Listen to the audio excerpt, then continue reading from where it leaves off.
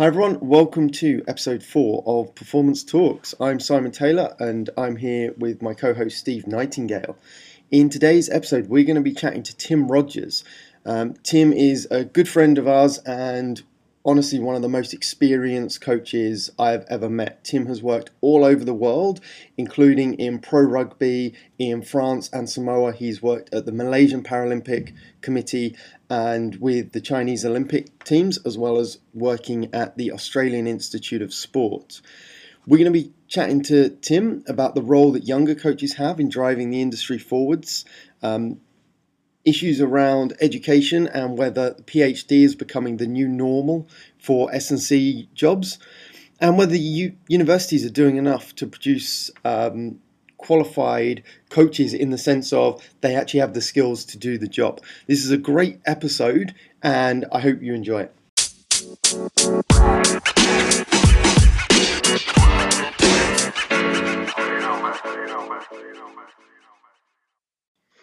Thanks, guys. Very, very happy to be here and catch up. It's been a little while. Three people in three different continents at the same time. I started as a strength and conditioning coach back in the pre-internet days, back in 1990. Did an undergraduate course when there was only 2 or 3 courses in Australia at the time. Since that, I've worked mostly in professional sport, rugby union and rugby league. The sports that I've worked in the most, worked for a couple of NRL clubs, professional rugby teams in France and in New Zealand and in Samoa. Also worked in Olympic sport, Australian Institute of Sport, New South Wales Institute of Sport in Sydney, Malaysian Institute of Sport, Chinese Olympic Committee. Trying to remember where I've worked in Australia, but I think I've lived in more than half of the states and territories of Australia through that period of time. So seen a lot of changes, seen a lot of improvements in the industry as well, and had a great time. It's been a lifelong dream to be a strength and conditioning coach. I feel very fortunate that I've been able to do it as a career. Nice. Yeah, I mean, I don't even know where to start with your experience. We've had so many conversations and it's everywhere and around the world and it's awesome. One of the things we like to do at the start of with any guest is just talk a little bit about mentors. And I want to ask you, like we ask everybody else, like who have been the guys that have that have been mentors for you, but I know you've been in a position to be able to mentor other people. So I'd love to hear a little bit from you about sort of your ideas on mentorship.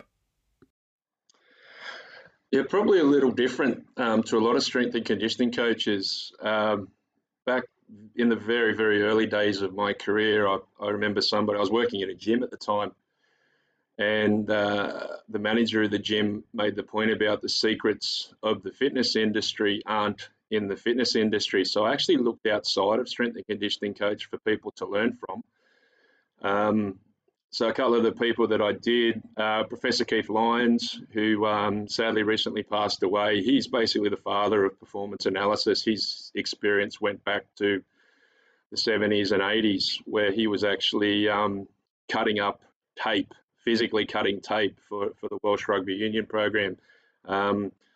Keith really opened my eyes to how we can use performance analysis information to inform strength and conditioning, how it's not just our tests, our strength test, our speed test that tell us how does it actually apply in the real world, and that's information that the performance analysis people are collecting. So Keith was definitely one. 2 physiologists, definitely. Dr. Kenneth Graham, who was the head of sports science at the New South Wales Institute of Sport for about, I think, 23 years or so.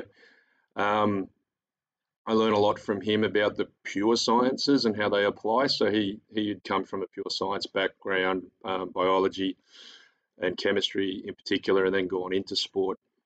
So he was definitely one, again, that opened my eyes to looking at how we can actually use research. And always a good guy to just bounce an idea around. He was very big on looking at what's already been done, not trying to reinvent the wheel. Also in the physiology area, Professor David Pine, who was with the very successful Australian swimming program for about 25 years. He's now at the University of Canberra, stats genius. Um, Found him really good for looking at research and how I can apply that. My current PhD supervisor, Dr. Martin Bevan, he comes from a chemistry background, very big on how we can use applied research. My other supervisor, Nick Gill, a lot of people would know Nick from the All Blacks. Again, extremely applied, but has an incredible understanding of how we can bridge that gap between the two. And another one was my boss at the Australian Institute of Sport, Julian Jones. Julian is a strength and conditioning coach, but the main stuff I learned about him was how we can understand the politics, I suppose, of sport and big organisations and how we can fit in, and learn a hell of a lot from him when I was working there. I kind of have an interesting take on being a mentor, that you don't choose to mentor someone, they choose you as a mentor. So it's pretty important to act in a way where you're very supportive, where someone can see you as a potential mentor. It's really a privilege when someone looks at you in that way. It's something that I don't expect people to see me as a mentor, but I want to act in a way where I'm supportive, where they could potentially look at me in that mode, if that makes sense.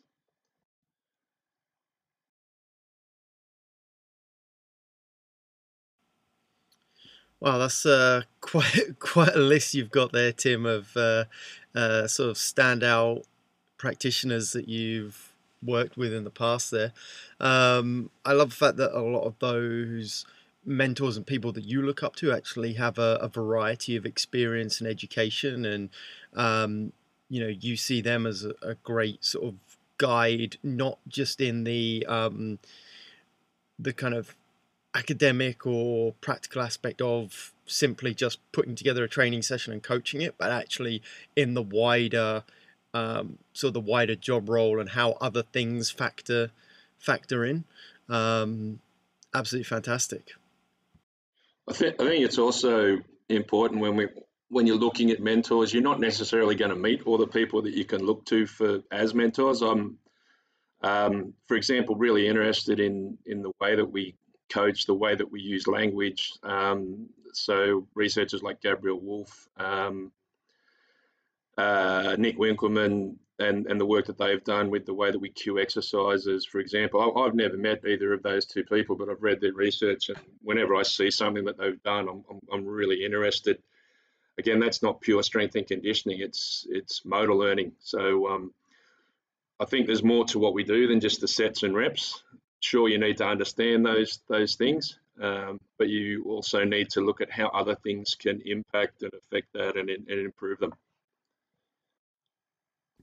Yeah, I think it's like you said, it's definitely a privilege if somebody chooses you to be to be a mentor.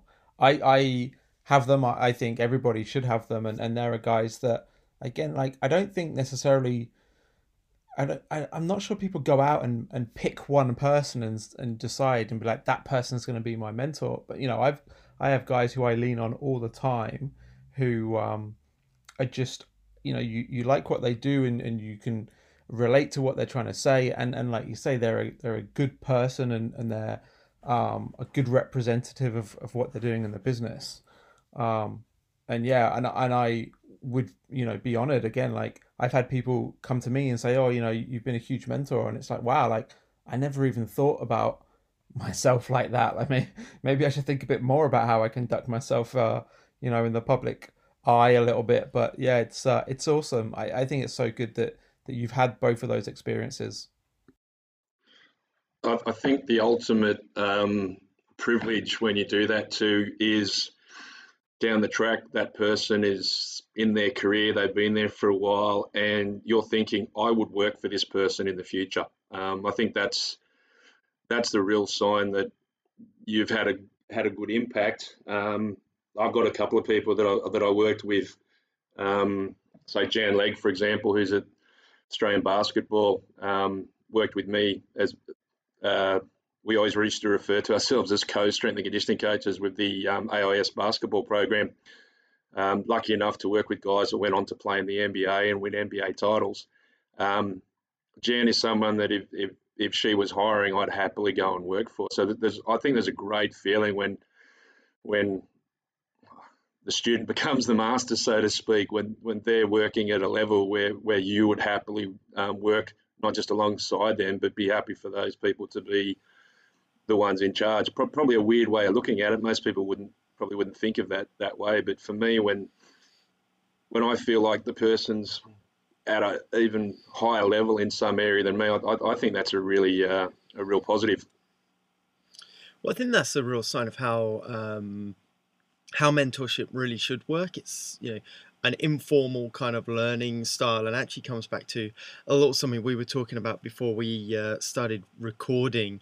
And you were just talking earlier about how you feel that younger coaches actually should be better than us and helping to drive the industry forward. So I just wondered if you wanted to touch on that a little bit more. Yeah, sure. I started this journey before Google was invented. I don't even know what was thought of. You couldn't watch lectures online. You had to physically be in the classroom. If you weren't there, you had to borrow someone's notes. There weren't many jobs. I remember as a high school student finishing my high school and going to a careers advisor and saying I wanted to be either a sports scientist or a strength and conditioning coach, and they said there's no such thing. You're going to be a PE teacher. Thankfully, I didn't listen, and I've had the career I've had. But there wasn't a huge amount of information back then. You definitely didn't jump on PubMed or Google Scholar or Sports Discus. I was very fortunate at the start of my career. The library at our university had one computer with the original copy of Sports Discus, which was literally a disc. And you could do a search on there, but if you wanted to actually read the article, you then had to go into the periodicals room and you had to find it, and then you had to photocopy it. You didn't worry about how much data you had on your phone because your phone didn't exist. You worried about how much credit you had on your photocopy card. Fast forward to now, that information's out our hands. Gyms employ strength and conditioning coaches now. We've got so many schools, private institutes, private businesses. Your opportunities as a strength and conditioning coach with that access to information, that access to experience. There was no such thing as an intern back when I started.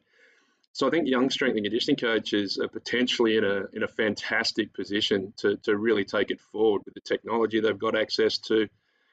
But one thing that hasn't changed is the softer skills, your ability to coach, your ability to teach, how you can use your voice, where you position people, knowing who to give a pat on the back, knowing who to give a kick in the ass.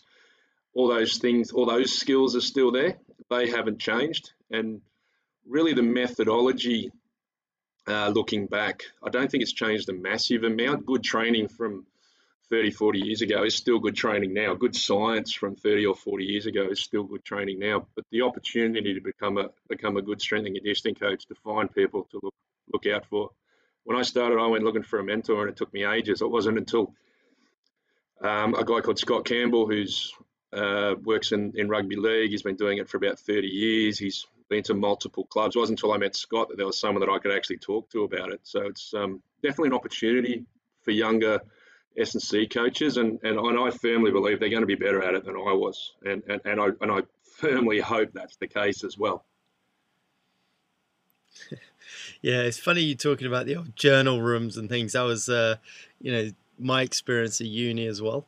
But I love that how you're talking about the sort of softer skills and the actual coaching and the relationship building with athletes. That's never going to change, and that's the real test of a truly good coach. We see now so many like kids coming out with master's degrees, but they haven't had the opportunity to actually learn those kind of skills.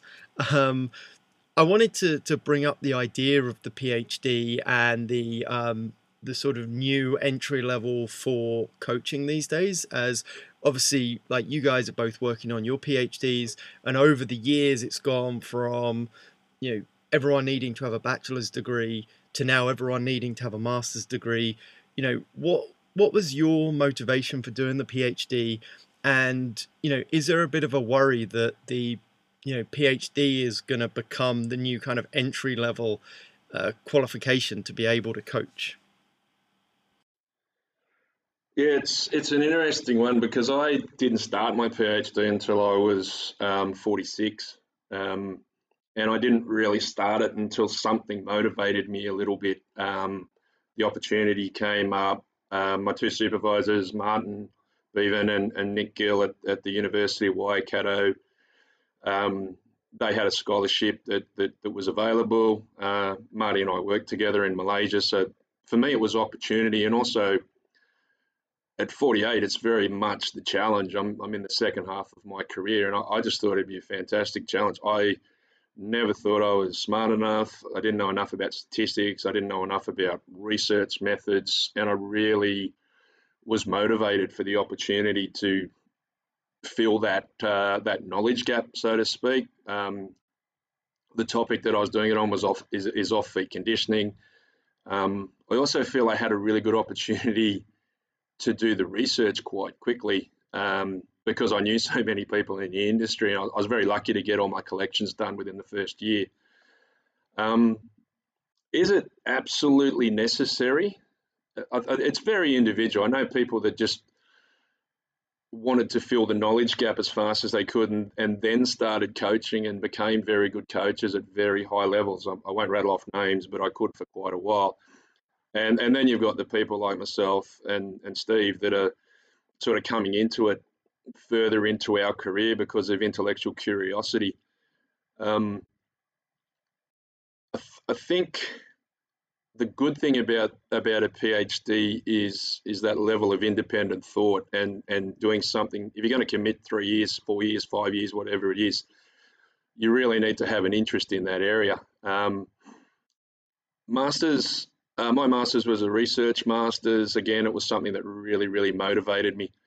My only concern, I suppose, is when people aren't getting their coaching experience at the same time, and they're using the masters to fill in time, so to speak. I can't get a job, therefore I'll get an even higher qualification.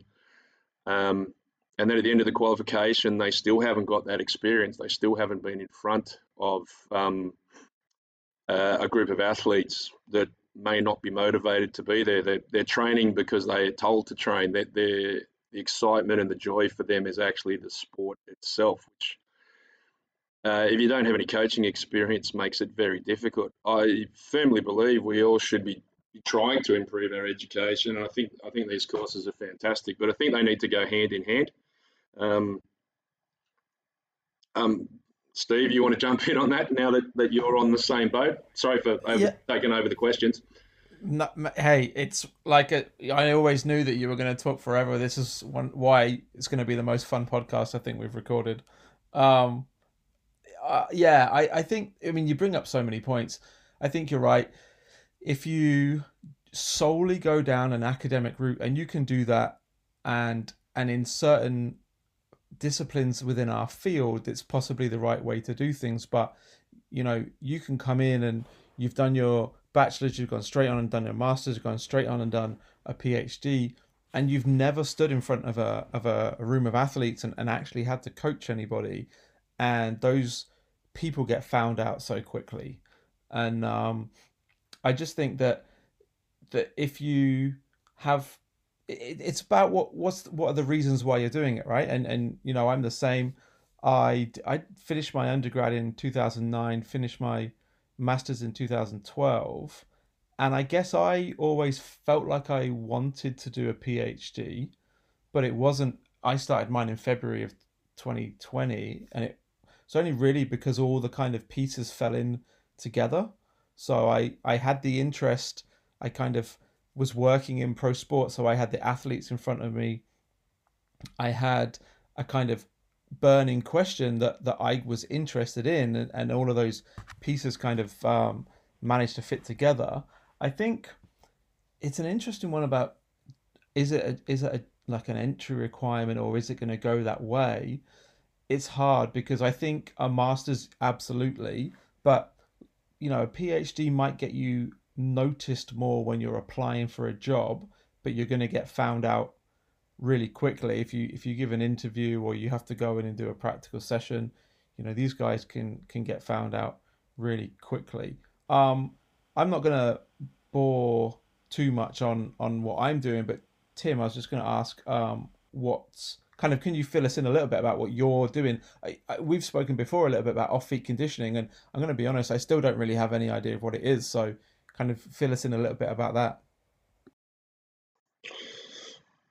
Yeah, just one thing I'll add. There's more than one pathway to get to a PhD, and some of the people I know that have gone purely down that academic arm and then crossed over have been absolutely fantastic. And some people that have only stayed in the academic arm, they're people that I've learned so much from as well when it comes to the research side, when it comes to statistics, learning about critically thinking about research as well. So there's definitely positives and negatives about both sides of it. I wouldn't say one's correct and one's not, but if you are planning on coaching, you got to coach, even if it's volunteering. You learn a hell of a lot working with amateur athletes that aren't relying on an income from the sport. That the motivation's going to be very different.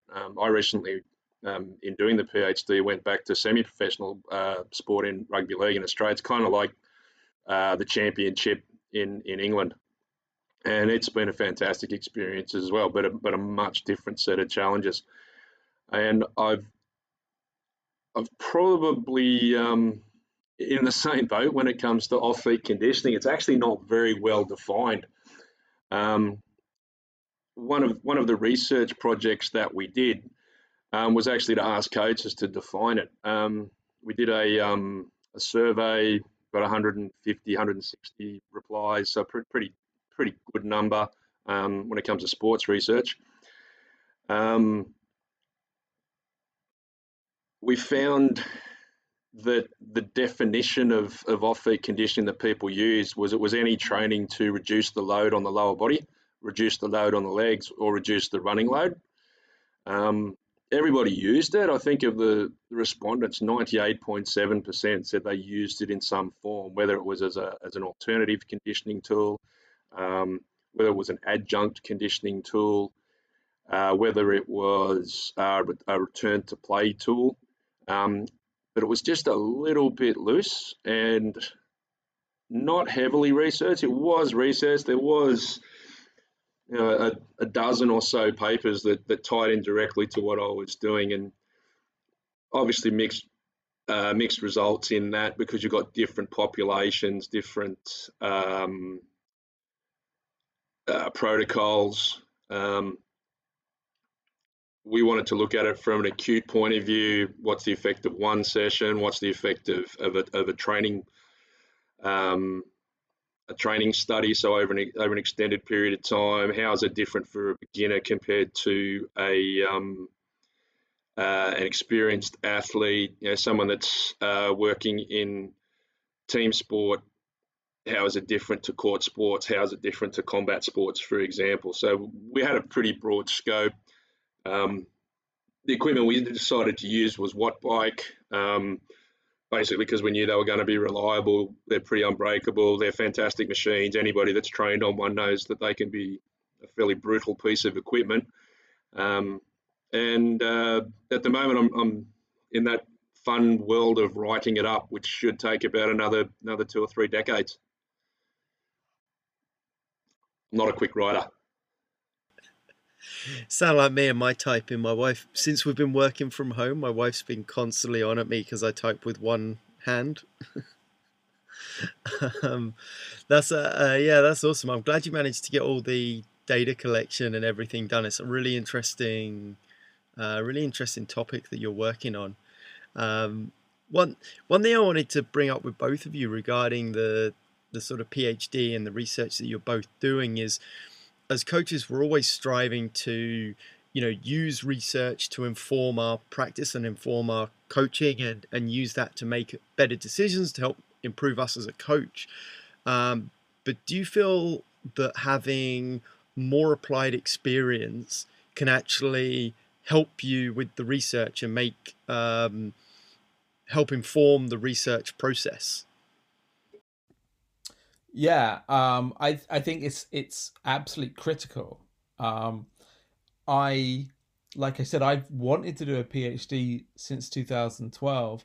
I probably changed my idea of what I wanted to do it on a half a dozen times throughout that, and that was because of my applied experience. And the most I think a PhD is such a huge volume of work, and you're going to write 80, 90, 100,000 words, that you really need to be invested in that topic, and you have to be interested. And if you're answering a question that kind of directly applies to you, there's no better way than doing that.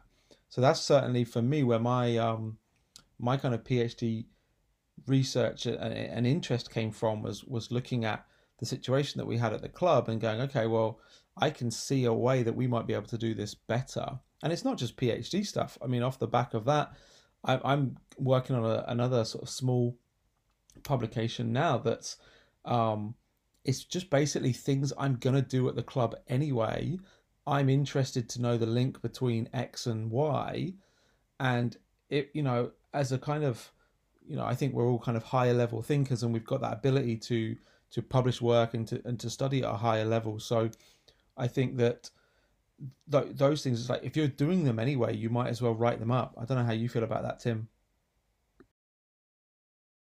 I think there's been a fair few people where that's exactly what their PhD researchers ended up being. It was the things that they were already collecting, and they've just put it into continued to collect it and put it into a deeper form of analysis. I find it quite funny when coaches, particularly older ones like myself, old school ones, that say that, oh, I'm a practitioner, I'm not a scientist, I don't look at the science. But then when you actually grill them a little bit, or they continue to speak, they actually apply the scientific method really well. They have a question that they want to answer, they come up with some way to measure, they have an intervention, and then they retest, or they're collecting data all the time and tracking that over a period, which I think is a really good way of doing things. I always look at tracking data, tracking information as like having a GPS, as opposed to pre and post testing, which is a little bit like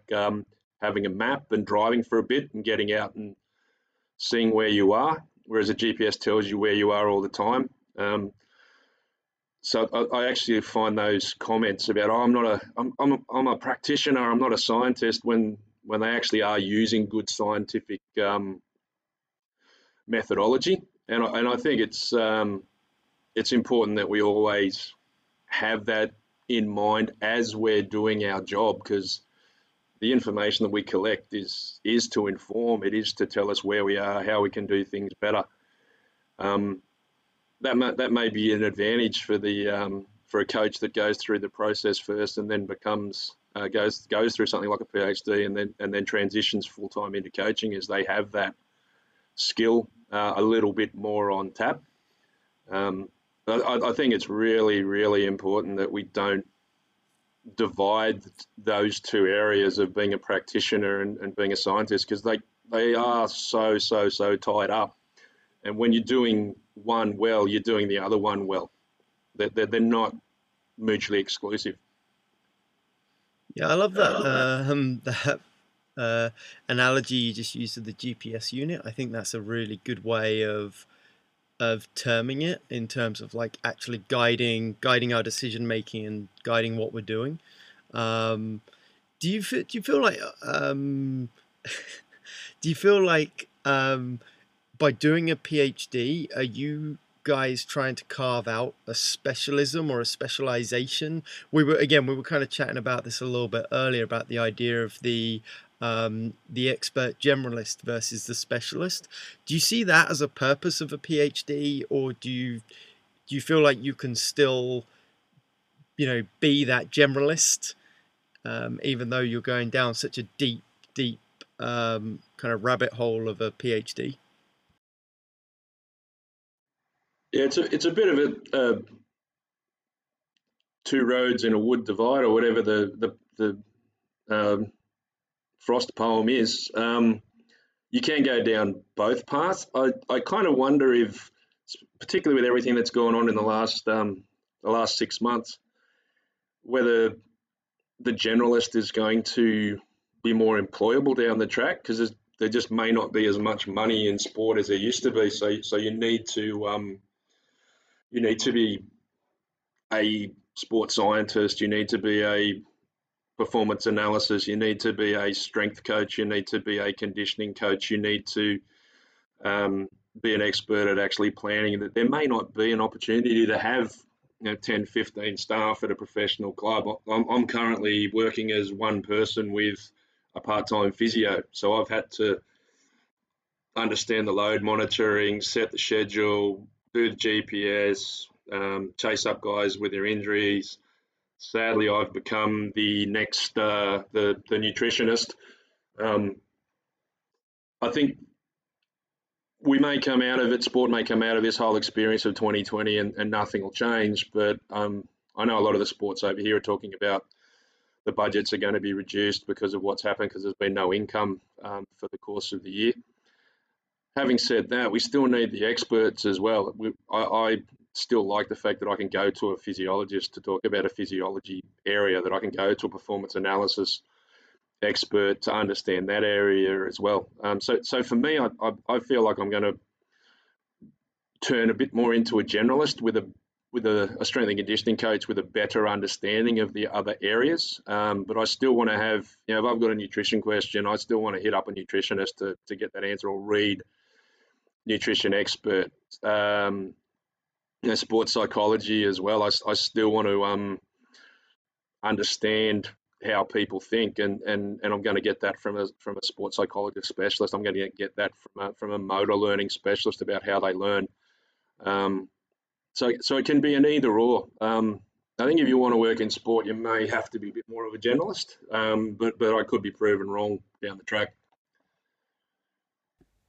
Do you feel like that's a? Oh, sorry, Steve. Do you feel like that's a bit of a kind of career progression, or like a natural career progression? Because I kind of feel like I started off being a massive generalist, sort of bit of a jack of all trades, and really tried to hone in and specialize a little bit. But then as I've got older and more experienced, I've actually broadened out again. Do you think that's a typical trend? Yeah, more than likely. Probably when you go back 15, 20, in my case 30 years, you were a generalist, because if you spoke about performance analysis, people would be like, what the hell are you talking about? So I think a lot of coaches go through that as they also develop their own knowledge. I know there's a couple of guys in AFL that have gone down that path. One club, they basically employ a number of, they refer to them as strength and conditioning coaches, but they cover everything, and they're really, really advanced in it as well. These guys are doing their own, like, programming in R and things like that, but they're also all in the gym when there's a gym session. They're all on the field when there's a field session. So I feel if you go down a specialist path, you really need to have a passion for that area. If you don't have that passion, you're probably going to not have the same commitment to it. Now, I've been just a pure strength coach and been a pure conditioning coach, and I've had a love for both of them. So I think I probably did the same path, mate. I went broader. I'm getting broader as I get older, not just physically, but from a professional point as well. I'm really interested more now in not just in the whole evidence-based collecting data thing, but making that data mean something. Does it inform my training? Yes, no. Does the same thing inform the coach? Maybe, maybe not. For example, I've changed up all our GPS so the coaches don't get any numbers, because they've told me I'm not interested in any of these numbers. I don't know what they mean. So I've had to analyze it and then put it in a little bit of a red, yellow, green, whether it's a high running load or whether it's a high mechanical or body contact load. So that's the type of information they want about training. They don't want to know how many kilometers. They don't want to know how many meters per minute. They don't want to know how many accelerations over 4 meters per second per second. They want it in plain English, and that's been a really interesting process as well. Not just can we collect data, it's how meaningful is that data. I've also got an incredibly limited budget, so I can't buy all the toys. Yeah, it's so interesting. I'm in a similar boat. We have a slightly bigger team with the Red Star, but I'm the strength coach. We have a physio, we have a video, excuse me, a video analyst, um, and we all kind of help out with each other. So during a game, our video guy is up in the stands filming the game. I'm on the bench with an iPad, and if the coach wants to see something, I'm in communication with that video coach. The physio and I work well together in terms of when it comes to rehab planning, and he has a great understanding of S&C. So I know if I have a group session and there's one guy who needs some sort of regression or some specialist work, I know that physio can come in and help. I'm just wondering, for either of you guys, do you think this is kind of like an indictment of the industry? Do you think, and I don't want to bash on universities, but do you think it's been led by universities who, I used to work in them, and I know the pressure that we were put under to create more courses, to get more students in, to generate more money? Now, is it that the universities have kind of pushed people into becoming specialists when actually they should possibly spend a bit more time training them to be generalists? So not a bit of a flaw in the kind of academic method. Like it kind of seems to be like if you want to, particularly if you go down a completely academic path of, doing a PhD straight after a master's, then I would argue that that's certainly the case, because you're missing out on the exposure to training and the skills that go with that. So you have to have a research focus, and you tend to see most people's research is then all in one field of study or one very particular topic.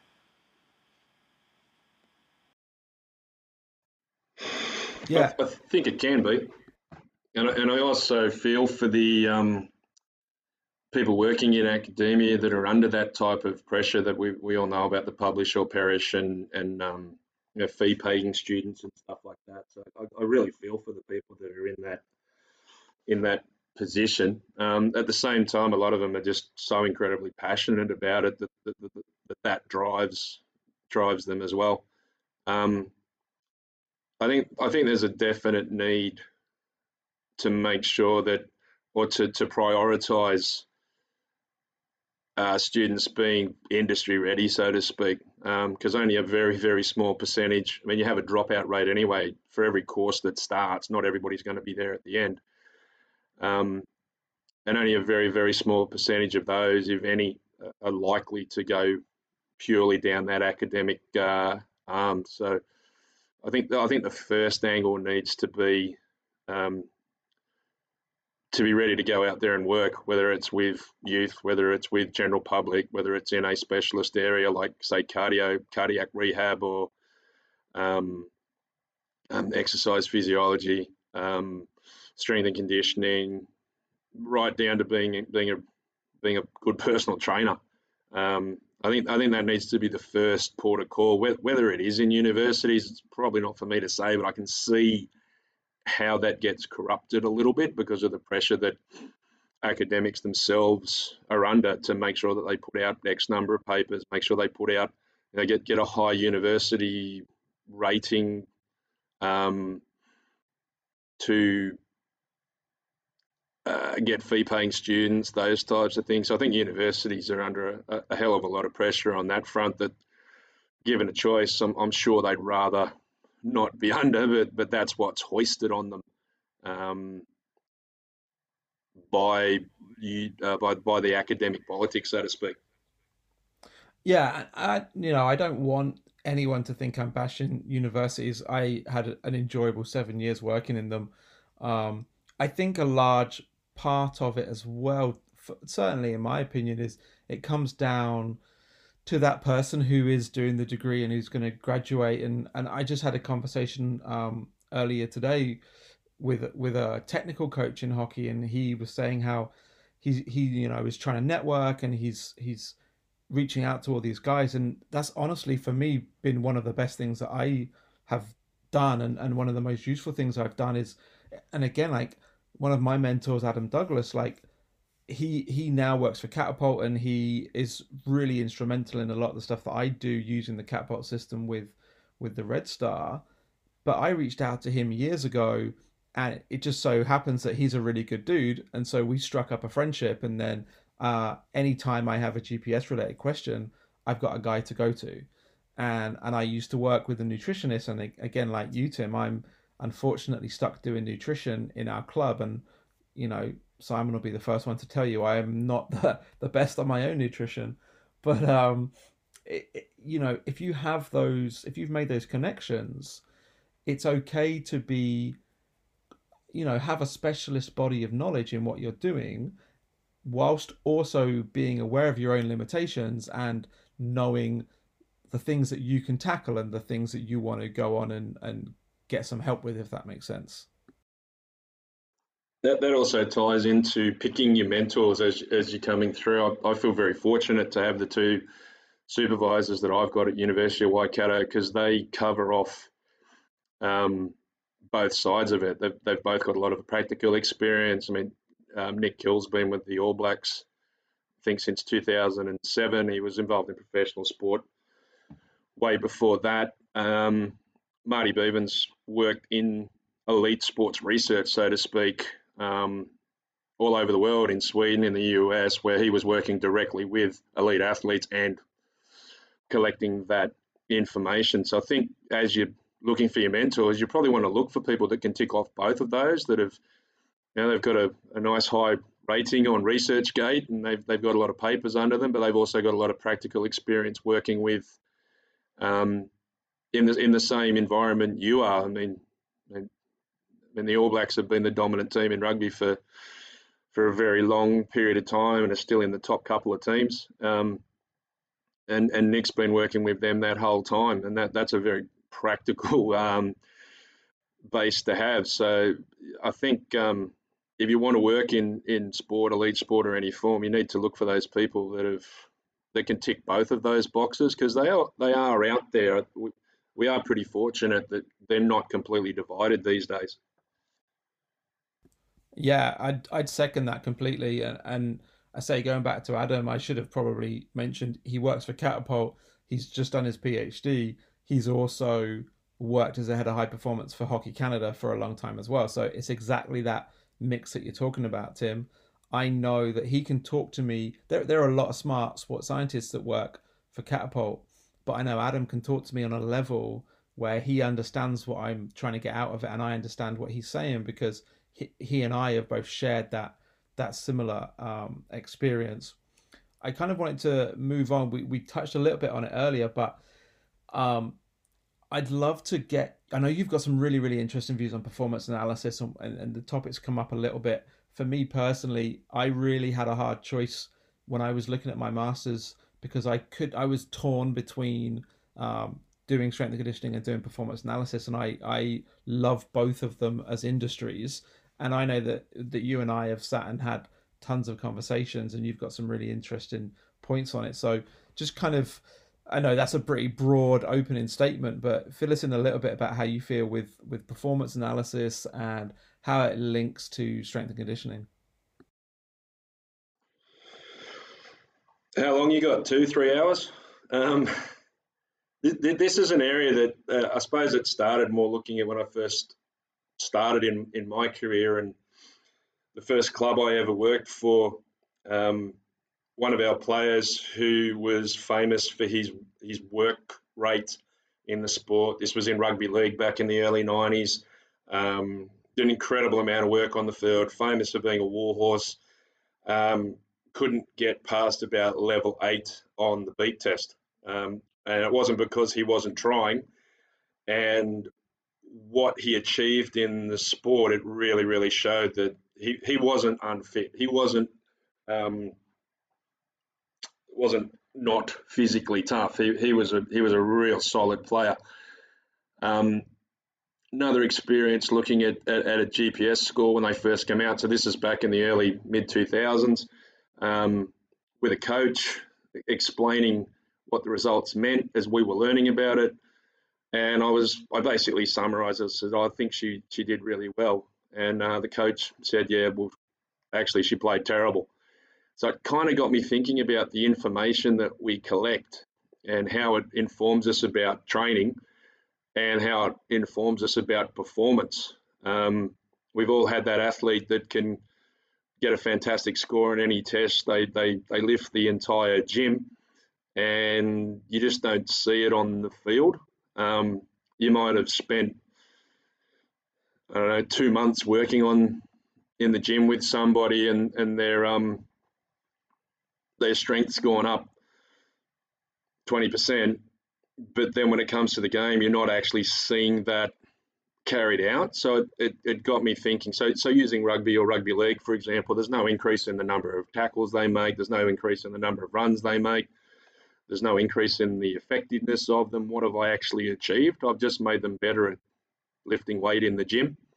So it got me thinking about what information we can collect directly from the sport, just like a performance analysis expert, and how that can inform our training.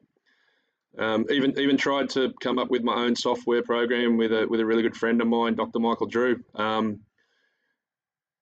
It just got me intrigued in that whole area of, are we looking in the right places to tell us that we've got an improvement in performance. I still test my athletes to inform my training, but I think the gold information is actually in what the performance analyst collects. So something, for example, like in rugby, drop balls, forward passes, missed tackles, are they happening more as the game goes on? If they are, then maybe you've got a conditioning issue. Are they happening at the start of the game?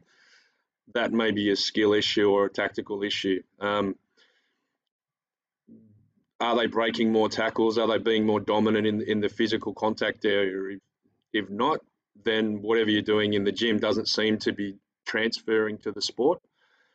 So this has been something that I've been looking at for good 15, 20 years, a bit more specifically, what information they can collect that can inform us.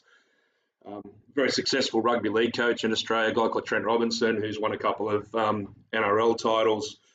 I remember him talking to me when we were working at the same place. He was an assistant coach at the time, about how I should look at more game footage and look at missed tackles, for example, and were players missing tackle because of a lack of technique, because of a lack of strength, or because of a lack of positioning, so that they weren't getting themselves in the right position to make the tackle. And then that could inform my training a hell of a lot better.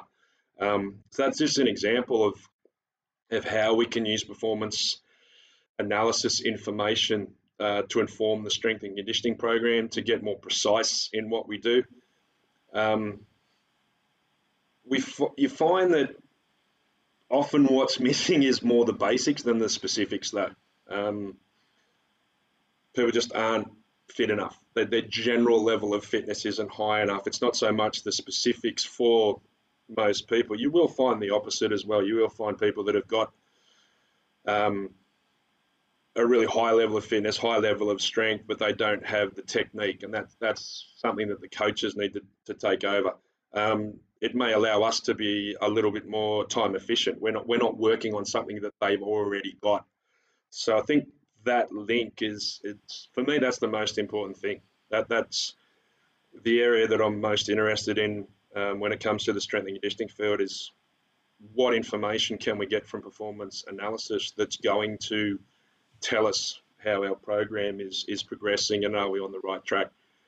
Increasing bench press by 20% may be good, but it may not give us the whole picture, and we need to look a little bit broader. And told you I could talk for a long time on this topic, guys. Oh yeah, I know you can always talk, Tim. It's great. It's such a good example of like application within the field.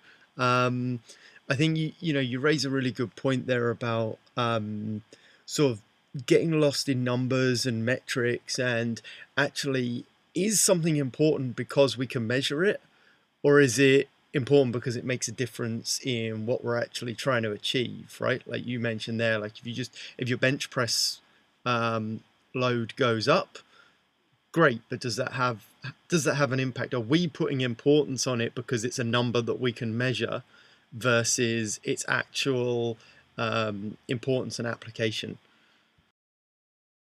Yeah, it's the classic. Not everything that can be counted counts, and not everything that counts can be counted. I think Einstein gets credit for that, but it may have been someone else. I'm not sure, but there's definitely some things that we collect that are very nice to know, but we don't need to know them. And there's definitely some things that we need to know that we aren't knowing yet. And I think it's definitely an evolving area, and I think that's where the strength and conditioning coach needs to use that term coach a little bit more. Think like a coach, talk to the coach.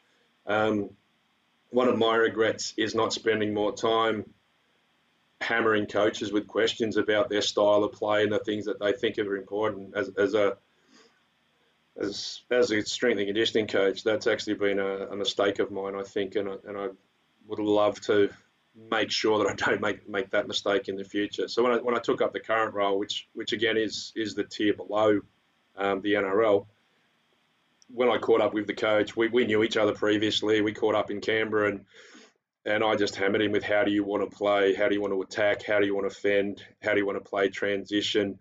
Partly to make sure that I was on the same wavelength, but also use the same language as him. So I have an understanding of what each drill he's going to do is, what the load is, and how I can fill in the gaps, so to speak. There's a big need for us to make sure that we're speaking the coach language, not necessarily the coach speaking our language. Yeah, I think that's really true. We've talked about that on a couple of other shows, and something that I'm really keen on is factoring that kind of discussion into your needs analysis. I often think if it's something that you try and come to later, you've kind of missed the window to really get the coach on board with what you're doing. I think it's really important for us to be, like you said, speaking to the coaches from day one, getting an idea of what they want. Otherwise, you have no idea if you're actually meeting their needs for their vision for how the team's going to operate and play. Yeah, I agree 100%. It's funny because I did a podcast yesterday, and I had a question from somebody saying, "What's the first thing you do as an S&C coach going into a new club?" And my answer now is very different to what it would have been. And now it's find out what the coach wants, speak to the coach, and get on board with what they want. Because at the end of the day, whether it's an ice rink or a rugby pitch, the game is won there. It's not won in the gym. And we all know we can write programs that look incredible on paper, but if those aren't transitioning over to what they're doing when they're having to play the game, then it's an exercise in futility. Like, I'll give you an example. We in our league, there's a company trying to sell a new sort of performance analysis package, and they came and did a presentation to us, and they said, "Oh, listen, we can tell you who the fastest skater was in the game, and we can tell you who the slowest skater was in the game." And so our assistant coach kind of humored them a bit and said, "Okay, so who was the fastest?" He said, "Oh, it was this guy." It's like, right, but that guy also gave away 2 turnovers and we lost the game 2-1. So what are you actually telling me? And I think, the things you've said are just, it's a perfect application, isn't it? Like, we need to know that where we fit in it, and where we in the kind of industry that we're in, and within a team structure, and where we fit is that we need to make our players do their sport the best way that they can do it. And to do that, you need to actually know what's happening when they're doing that sport. It's interesting. You also find your best performers don't necessarily have the highest strengths, particularly physically, but they tend to have no weaknesses. There's nothing that they can exploit. I remember talking with an NBA strength and conditioning coach. This is back about 10 years ago, but he worked through the 80s and the 90s where there was some legendary players. And I said, what's the difference between the superstars and the non-superstars? What's the difference between the good and the great? And he thought about it for a little while and he said, the great can exploit weakness, the good can't, and the great don't have those weaknesses. So it kind of informed me about you don't necessarily have to get people the strongest they can possibly be, the aerobically fittest they could possibly be, the fastest they could possibly be. All those things take time. Genes and what your parents passed on to you have a fair bit to do with it. But can you shore up the weaknesses? And that was something that I really noticed with a team like the Melbourne Storm, who are a very successful rugby league team in Australia. I think they've made the playoffs every year by one since 2003, won a lot of titles, had some legendary players. And then working with those guys, they didn't have weaknesses. That was the amazing thing. Their strengths were very good, but they had absolutely no weaknesses. And I think that's a problem that we fall into of, my guy can squat 240 kilos. Well, my guy can squat 250 kilos. We can fall into that a little bit and number chase when our job should be to shore up those weaknesses so there's nothing for an opponent to exploit. And that's the coach's job as well. They have to shore up the technical and tactical weaknesses. So yeah, for me, it's that lack of weakness is probably the most crucial thing. Nice. That sounds like a good place, I think, to end it. I feel like, we've sat in rooms for hours and days on end talking, so I imagine we're going to probably get you on for part 2 at some point soon. We kind of wrap it up with contact and stuff like that. Now, I know you kind of shun most social media, Tim, but is there kind of anywhere that somebody could reach you if they want to get hold of you and have a chat? Yeah, sure. I've got social media, but it's got absolutely nothing to do with strength and conditioning coach. It's my other passion, which is photography. So people want to go and look at some nice photos. My Instagram's Oh My Images Australia, but it's got nothing to do with strength and conditioning. I'm on LinkedIn, and probably the best email is performance@mackaycutters.com.au. Probably guess from the last 55 minutes, I quite like a chat. So I'm more than happy for people to jump on that one if they want to.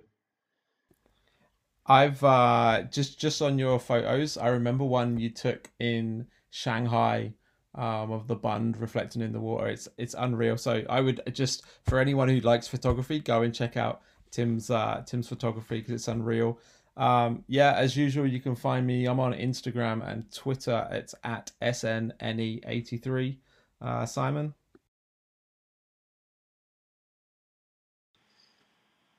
Yeah, likewise, I'm also on Instagram, but you won't find a whole lot. Unfortunately, my pictures are not as good as Tim's, so I would definitely suggest you check his out before mine, probably. But I'm Simon_J_Taylor and also on LinkedIn as well. All right, I guess that just leaves us to say thank you so much, Tim. Absolutely awesome as always talking to you. It's been far too long. I think probably a year and a half since we had a catch up. It's been unreal. Thanks for being on. Thanks, guys. Really enjoyed it.